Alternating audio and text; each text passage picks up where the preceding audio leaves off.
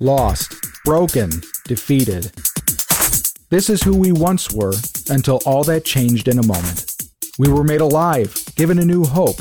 We became more than conquerors, all because of Jesus. Hi, this is Pastor Adam Waters, your host of Authentic Grace's Origin Stories. I'm so glad that you've decided to join us this week as we hear another testimony of who we used to be, how Jesus intervened, and how he is changing us today. These are our origin stories. Well, we are here with David Rogala, a member of Grace Bible Church, and he has offered so graciously to give us his testimony of Jesus Christ and what he's done in his life. And So how are you doing this morning, David?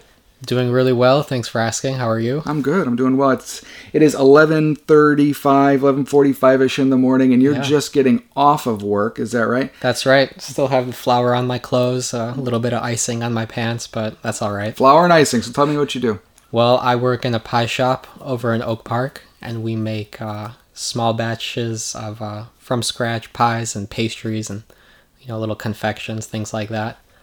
It's a really good time. I've been there for just over a year, and it really is a blessing. I have a great time doing it. Yeah, that's great. David's been with us here for a couple of years now at GBC, and one of the blessings that he's been, more than just who he is and his as a person, but he's a baker, and so he has from time to time brought in the most scrumptious desserts I think I've ever eaten, and I'm grateful he doesn't do it every week, otherwise I'd be 500 pounds, but he certainly has been a blessing.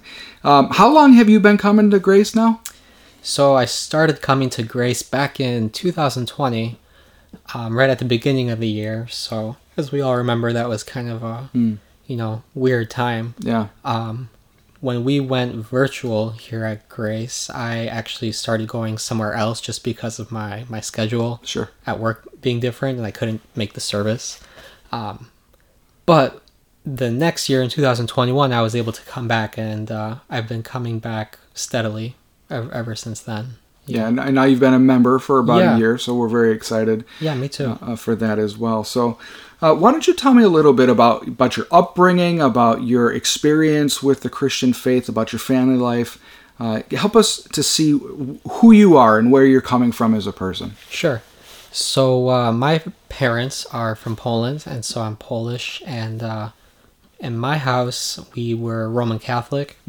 My mom specifically was the one who was doing her best to pass down these traditions and to give me and my two younger sisters our religion training, kind of just to explain, quote unquote, how we should be living. And so when I was very young, she was already trying to teach me this, taking me to church and teaching me how to pray, giving me those scripted prayers and teaching me how to do the rosary and all that. And so because I really wanted to, please my mom, I wanted to not let her down. I wanted to, be a good son. I didn't really question her. I definitely just followed along, It wasn't really something that I understood, I don't think I could really explain to anyone why, I was doing like the church thing, like the Catholic thing. But I saw how seriously my mom took it and how devoted she was. And so I just kind of took that on myself. I just kind of mirrored her to an extent, Yeah, I think that's a really common experience for young people in the church. It usually isn't until later on. I mean, even after high school in their 20s, sometimes later, that they actually turn and make the faith that they've been taught at home their own. And so how did that happen with you? What was the outcome of that upbringing for you into your 20s? Well, it wasn't a very good outcome because when I was about 13, I started to have these doubts about it. Just going to public school and having friends who weren't Christians and just, how our culture here in the West is these days, kind of quick to scoff and be skeptical about things. I sort of picked up on that skeptical attitude and, brought it home with me. And I was asking my mom these questions about, religion and why do we do it this way and how do you know? How can you be sure? I was trying to really force her to give me like a dogmatic answer, like a black and white thing. But she wasn't able to, and so what at first started as just some uncertainties, it really began to go deeper. I really started to reconsider Catholicism for me, because I didn't really connect with it personally. And at that time I was starting to think about my own desires, as a 13-year-old, things that I wanted, and things that I wanted to achieve. And so that felt more real to me. And it seemed like this stuff that didn't make any sense, this Catholicism, it seemed like it was just getting in my way. And so it wasn't long into my teens before I just decided to completely stop going to church and just forgot about God and any sort of spiritual stuff. Yeah, I can imagine that. I mean, any doubts that you might have had about whether or not what you were being taught, if they were true or not, I mean, it's sort of confirmed by a gray answer when you're looking for something very black and white, Yeah, absolutely. So, all right, so now you're in your high school years. You're starting to let go of the Catholic traditions that you've been taught in your family. You're starting to grow more and more skeptical and having some doubts about what you've been learned. And you're moving through high school and turning towards what seems to be a more cultural worldview. Is that right? Yeah, absolutely. And it definitely was just a progressive thing. Chasing these like worldly things, having this worldly view, it's just more comfortable for that kind of human nature, and so what at first when I might have been a little apprehensive about just letting go of these religious rules, that I thought were so important, at first I was a little anxious about it, maybe like, am I doing something wrong, just kind of that guilt complex. But the longer I went with it, just the more comfortable I got with it, and the easier it was to just forget about it. By the time I was 19, though, I had kind of reconsidered some things. I thought I would look back into the spiritual stuff, but I was still very skeptical and just not very positive about Christianity. So I looked at these mystical, Far Eastern religions and, pondered some deity that was just very far off and impersonal, and nothing really stuck with me. I just really wasn't interested, so I just called myself an agnostic and called it a day. And at that point, when I was 19, I was pretty far into just chasing my own desires. Was there anything that prompted that movement towards a more spiritual worldview again, or was there something that prompted that impulse that made you start looking again? Yeah, so by the time I was 19, I had already had some problems with substance abuse. And so I had gone to a outpatient program here in Illinois. And they were teaching us the 12 steps. And one of those first ones is about a higher power. And so, going to meetings and being aware of those steps just kind of put that in my mind for me. And, I just wanted to give an answer, right? Why do I reject it? Or maybe there is something that I would accept. So that kind of is what prompted me to look into it. Okay, so you're early 20s, 19 years old, you're starting to reinvestigate, but with some skepticism in that. And so what happened next? Well, like I said, it nothing really stuck with me with the spiritual thing. And so I just continued with my substance abuse and drinking, and just living in this kind of sinful life, in this pattern. And that went on for a few years. I moved out when I was 19. I went out to California just with a girl that I had met, just because her and I wanted to live out away from our family, kind of do our own thing, and just live for ourselves, After a while, maybe 3 or 4 years, after 3 or 4 years of living like that, I really began to feel just unhappy with the way I was living. It seemed like I had succeeded. If I had shown my 17-year-old self the way I was living at 22, I'm sure 17-year-old me would have been, stoked. Like, wow, like you have all these desires that I'm dreaming about now fulfilled. and yet I was, like I said, really just unhappy with it. It's kind of making me feel a little dirty, and very self-conscious of myself, like why does it seem like this has so much power over me? I tried a few times to break those cycles, to use less and to just be more quote unquote normal, or what I thought would be normal. But it didn't really stick for long, just because I feel like so much of my identity was just in chemicals and having quote unquote fun. So I kind of felt like I was in despair because of that, thinking like, is this all there is for me? Yeah, it reminds me of the prodigal son. After, he sort of takes all of the blessings of his father. He wants to live his own life, but he wants to do so with the blessings that he has coming to him, asks for his inheritance ahead of time, and then goes off, it says, and squandered in crazy living, basically, Yeah. And it sounds a little bit like that's what you're describing there. Yeah. The prodigal son was one of the parables that I remember just from church when I was a young man, and reading it as a believer, I thought, just like you said, just, oh boy, how I can relate to that, and obviously it just made me really appreciate the picture of our Heavenly Father, just how gracious He is and patient, and so it was really great to read that parable with this kind of experience behind me, and just knowing how much God has forgiven me. Yeah.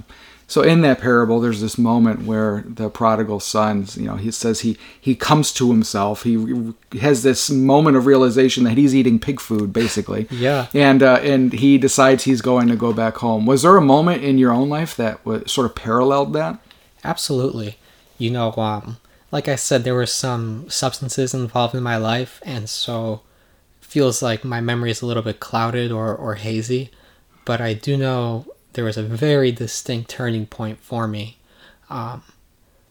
Specifically, what I remember is waking up one morning and just sitting in the middle of my room, just in my my office chair, like a desk chair.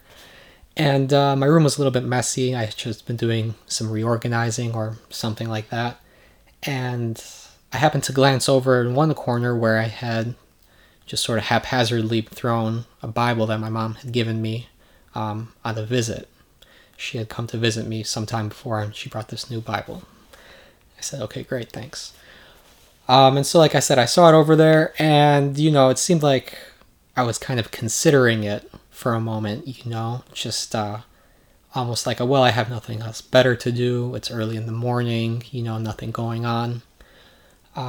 Something prompted me, right? Something prompted me inside to just go up across the room, pick it up, come back to my chair, sit down with it. And just with and sitting down with it with a perspective that I've never had before. Because before I'd want to read the scripture, when I was younger, just to kind of get my mom off my back. Like, yes, I did some scripture reading today.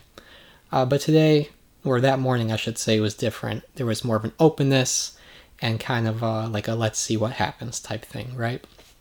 And I just opened to the beginning, to Genesis 1.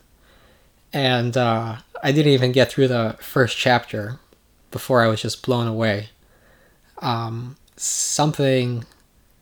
now I know what it was. It was God just changing my heart there, and letting me believe His words, letting me sort of take it in as truth. And as I read that creation account, like I said, I was just blown away. I was just faced with this overwhelming sense of greatness, reading about God creating the universe and creating man, and just really, really believing that I was reading about my Creator, that this is His word and this is His record, His account of what happened. Wow. So that was something I honestly wasn't expecting, obviously. But it's so interesting to me. You know, it's like we talk a lot about in Christian circles talking about evangelism and saying, well, let's look at John 3:16, let's look at Romans 10, let's look at Romans 3:23 and 6:23, sort of that Roman road to salvation or to the gospel. But here God chose sovereignly to use Genesis 1 to open your eyes and to see the truth as he has revealed it in his word. That's amazing. Yeah, you know, I think that was maybe just kind of like a personal thing because he knows me, right? Amen, yeah. And even to this day, sometimes that's like a great way for me to just tap into worship, you know, when I'm just like alone or something, just looking around on creation, remembering that account, you know, that it was all him. Well, nevertheless, once I had sort of, you know, meditated for a little while there on God, it kind of dawned on me slowly. It was like a trickle kind of came in from my mind somewhere. Well, what about Jesus Christ, right? Back, you know, a little bit more forward in the New Testament. And then it's like those two thoughts just clicked. It's like, well, I'm believing God here. You know, he's my creator. He did all this. And like I said, it just felt so real to me. I just felt so overwhelmed. And like, I was convinced it was true. You know, it's hard to explain, but I know that God changed my heart to be able to accept it like that. So I know it's true. And so I ran down to the New Testament and with just enthusiasm and wanted to just fervently read those Gospels and just like kicking myself all these years, you know, when I was hearing about the life of Jesus, when I was hearing these sermons in church, I wasn't paying attention. And now I just wanted to soak up every detail, read everything that the Bible said about him, because I believed what God said about him. Yeah, that he was my savior. All right, so you left the apartment that day, and your life was completely transformed, and everything was perfect, right? Oh, absolutely. No, actually, I don't think it was. Now that I think about it, yeah. So it was good, you know, but I didn't really grasp the implications of it, right? Mm-hmm. I just had for a little while just this carnal Christian thing. I wasn't aware that at the time that that's what I was doing, but looking back on it now. So when you say carnal Christian, what do you mean by that? Well, what I mean is, well, let me just give you an example. Okay. So you have in like Galatians and in other parts of Scripture, just forbidding drunkenness, right? Mm-hmm. Clearly saying drunkenness is a sin. But me in my ignorance of Scripture at that time still, I was still getting drunk, you know. I was feeling kind of convicted about it. I did feel weird about it. But I kind of was just brushing it off, you know. And that's kind of what I mean with the carnal Christian. I was a child of God, and yet I was not really living it out as I should have been. You know, I was still listening to what my flesh wanted. I wasn't really pursuing the kingdom of God and his righteousness, right? There was still a lot of myself there. Yeah. And as I learned more about Scripture, as I read those passages, then I was able to really say, well, you know, there's no excuse, because now I know. And so those changes began to happen sort of as a process. It wasn't like just in one day. So, I mean, it can be really tough being in a relationship with somebody. So one person comes to faith in Christ and the other person has not been there yet. Yeah. And living together and lives are knit together and there's all of this. How did things go with your girlfriend at the time once you came to this realization of the truth? Oh, it was really hard. You know, the drunkenness was one thing, right? Just I could let go of the alcohol. And frankly, at that point in my life, I had been trying to not drink as much, you know, and so it was incredibly freeing to not have that pressure inside me, like wanting to drink. You know, I just didn't want to anymore. And so that was easy compared to this, because with the girl, I was just more emotionally attached, you know. We had known each other for years at that point. And yeah, I definitely loved her, you know, and so it was really hard. I didn't really know how I could share it with her. I didn't know why I was feeling this sort of like dichotomy. Like I didn't know why I was feeling there was this conflict, that here I had this joy, this overwhelming sort of peace and love from God, and just this feeling of acceptance and security, like everything, it was okay and was going to be okay. And yet when I was with her, it was just kind of like that conflict, that rift, because she didn't believe that, she hadn't accepted it, and it was just kind of odd. Yeah, so we sort of ended up drifting apart a little bit because of that. We just weren't on the same page anymore, thinking differently, different values, different priorities. And again, it didn't happen overnight, but it was kind of a drawn out process. Yeah.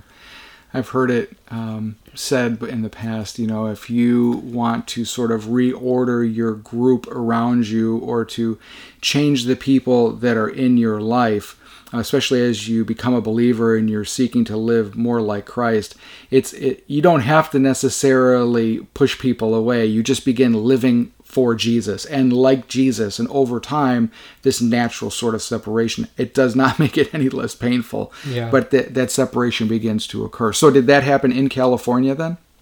No, because like I said, in 2020 I moved back, and so I became a believer, and not long after that is when I moved back. And so we actually moved back together, and as I continued to grow, it's kind of like how you were saying, where I just started to live that Christian walk more, and not really try to put the lamp under, a basket, Sure. As it were. And yeah, that separation, it was painful, but it ended up happening. Things just drifted apart, and they were just cut. Yeah. So did you move back to Illinois for a reason, or what motivated that? Yeah, so it was a couple of things. California was great, awesome weather. I love the weather out there. But I had really just moved out there like the prodigal son, how we had mentioned before, just for that riotous living, and so not in the blink of an eye, technically, but it almost felt like it. The appeal was gone. There was really nothing for me there anymore, right? Not going to indulge in these things. It was just kind of pointless. But even more so than that, as I was learning more about God, and as I was learning more about just what the scriptures had, both Old and New Testament, I was just getting really excited about it. I really loved learning about those things. I'll never forget how excited I was going through the book of Exodus and just reading about that and learning about this thing with the Passover. How there's the blood of the lamb, and if having it washed over the doorpost, and then the angel of death will pass over you, and how in the New Testament there is another blood of the lamb that'll keep you from dying, that sort of thing. And so being excited, I wanted to share it, and I was thinking, well, with whom can I share it? I was thinking, ministries and all this stuff, right? All excited, wanting to do something. But then I heard from someone saying that you can't neglect that first circle around you, right? Like that tightest circle, your immediate family. Yeah. And here I was trying to just jump over it, trying to just discount that. And I said, well, that pretty much settles it then, right? Like there it is in my mind, kind of already figured out. On one hand, I know there's nothing here. And then on the other hand, I know where there is something, right? Where my heart wants to go, where it's sort of where the longings are pulling me. And that's how I made the decision. So I moved back for my family. I wanted to share my faith with them. Yeah. So it sounds like your mom raised you in the Word. It sounds like she certainly raised you in the church. And I mean, she brought you a Bible after all. She had to have known something was going on in California that she brought that Bible to you. Praise God. Praise God for that. So you came home and immediately told her all about the true gospel, and everything happened happily ever after, right? Oh, I wish. That was certainly the dream. I did my best to share what I had learned simply with her. I didn't try to, go all deep right away. But just simple things, kind of talking about like in the gospel, I think it was the Gospel of Luke, where there's one of those thieves that's crucified on the cross next to Jesus, who proclaims or calls Jesus, Lord, and puts his faith in him. And Jesus says, well, today you'll be with me in paradise. And I was trying to show to my mom, well, look, see here, Mom, this thief here didn't get baptized. He didn't do any good works, didn't do any rosaries or anything, and look what our Lord said to him. Just trying to get her to see that it's really all a work of God, that he has done it all, he has paid it all, and we just have to accept it by faith. And to just get her to like reject these traditions, At the time, I just thought it was a matter of just knowing the facts, right? I just thought I'd point that out to her, and it would click in her head, and she'd be like, oh, of course. It was right there the whole time.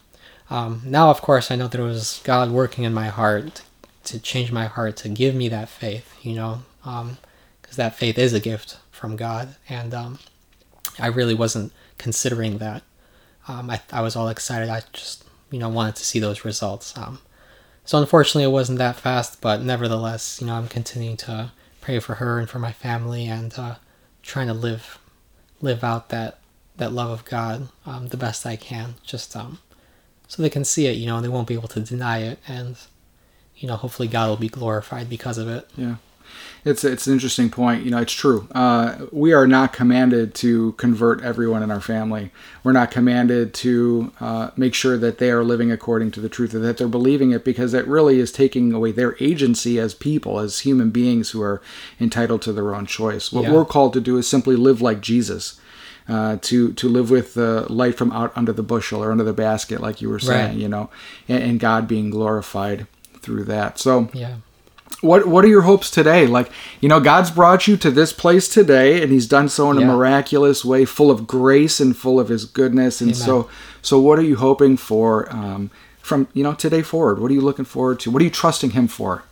Yeah, so there's a couple things that I'm trusting the Lord for. First thing that comes to mind, I guess, is more of like a secular answer. I'm thinking just about my career, I really am excited to have a passion for baking. Growing up, I never thought I would find a passion for anything. Just sort of drifting around from here to there. But I am excited to see what happens with that. I'm trusting the Lord for it. I hope I can glorify the Lord in my work. Just to honor him and to work hard. But spiritually, I really want to just grow in my Christ-likeness, I want to be able to show more love, just like our Lord did. And I certainly want to learn more about the Scripture, just so that I can overflow with it, when I'm around other believers, or when I'm even around people who are just secular folks who don't know anything about the Bible. I really want to just be different, I want people to know that I'm a Christian, then just like see it by my life. Like if I think I heard this illustration one time. I'm not sure if I can remember it completely, but it was something like, if there was a law where it was illegal to be a Christian, would there be enough evidence to convict me? Mm-hmm. And I pray to God that there will be. I don't want to just be kind of flying under the radar. Yeah. I want to have that excitement that I had when I was first a believer, wanting to do all these ministries and stuff, And I certainly have that love there. So I pray that God will, keep me through these trials that I face on a daily or a weekly or whatever basis, and that He would just keep me focused on Him, because I really want to honor God. Yeah. Amen, man. If there's any need for evidence to convict, I think we have audio evidence right now. It's probably pretty certain. So yeah. So, and that's good. We're called to give these testimonies, because in the end, this is the way that we strike a blow back at the kingdom of darkness. Amen. The blood of the Lamb and the word of our testimony. So yeah. So it being a prodigal who's now home with the ring of the father on, with the robe of the father, they've slaughtered the calf. you're at the homecoming celebration and there's a kid next to you who says, I want to go to California. I wanted to go out and have my time. Oh, no. What is the advice that you'd give that young man or woman? Well, I think I would try to put myself in their shoes, right? Not try to give them any advice that I wouldn't take at that time, right? And for me, what worked was just keep things simple, to just be simple yet consistent with those simple things. Namely, reading the scripture, and then maybe finding like a good Bible-believing teacher, like a commentary that you can listen to while you go through the Old and the New Testament, right? The whole Bible, all the books. And in tandem with that, to really work on that prayer muscle, work that prayer muscle, work it out, and to just think of it as you are really living before the face of God, because we really are, omniscient creator. There's nothing hidden from his eyes. But keeping that thought, keeping that sort of meditation in front of you, might help just to think of prayer as a less formal thing, and to have it be more of just like a dialogue you can have internally, or even with just an emotion, just like an inward sort of thing where you're just seeking God. So you're talking about more like taking advantage of the fact that God is always there watching. Because I think there are people who would say, oh, man, that brings terror to my heart and life. And knowing that God is seeing every little thing I do, waiting with a hand of judgment to smite me when he gets the chance. But what you're framing it as is in the positive light, in the truth that because Christ died for us, we can live right before the Heavenly Father and have intimate interaction with him in relationship. Amen. And that's a good point. I think anybody who would initially react sort of with that apprehension or terror, I'd say try it, see what happens. And I guess I just mean that knowing that it's going to be okay, because all throughout Scripture, you just see how faithful God is to his promises, how slow to anger and abounding in loving kindness he is. And, you just go ahead and give him a chance to love on you, you know what I mean? And you'll be blessed for it, and I think it's great doing it in like a simple way, because you're not going to get sort of conceited by all your works thinking that's why God's loving you. You're going to keep it simple, just be faithful to what he's trying to call you to do, which is to just be in a relationship with him, so you got to learn more about him, right? To be in a deeper relationship with him. And, you'll be blessed. So you can do it in California, I suppose, but you don't have to. That's right. And in the end, everything that you're looking for out there in the world is really right here in the home of your Father. Yeah. Amen. Yeah, amen. David, I want to thank you so much for taking the time to share this testimony with us. God has certainly been good in your life. Amen. We are blessed to have you here at GBC. Thank you so much. The kingdom is better with you than without you. So thank you so much. Thank you too. All right. God bless. God bless. Pastor Adam here. I want to thank you so much for taking the time to listen. Authentic Grace's Origin Stories is a media ministry of Grace Bible Church in Elmhurst, Illinois. You can find more information about our church and this ministry at GBC Elm or on social media at GBC Elm. A big shout out to Dr. Airways for the bumper music. God bless, and remember, you have a story. It matters, and God wants to use it.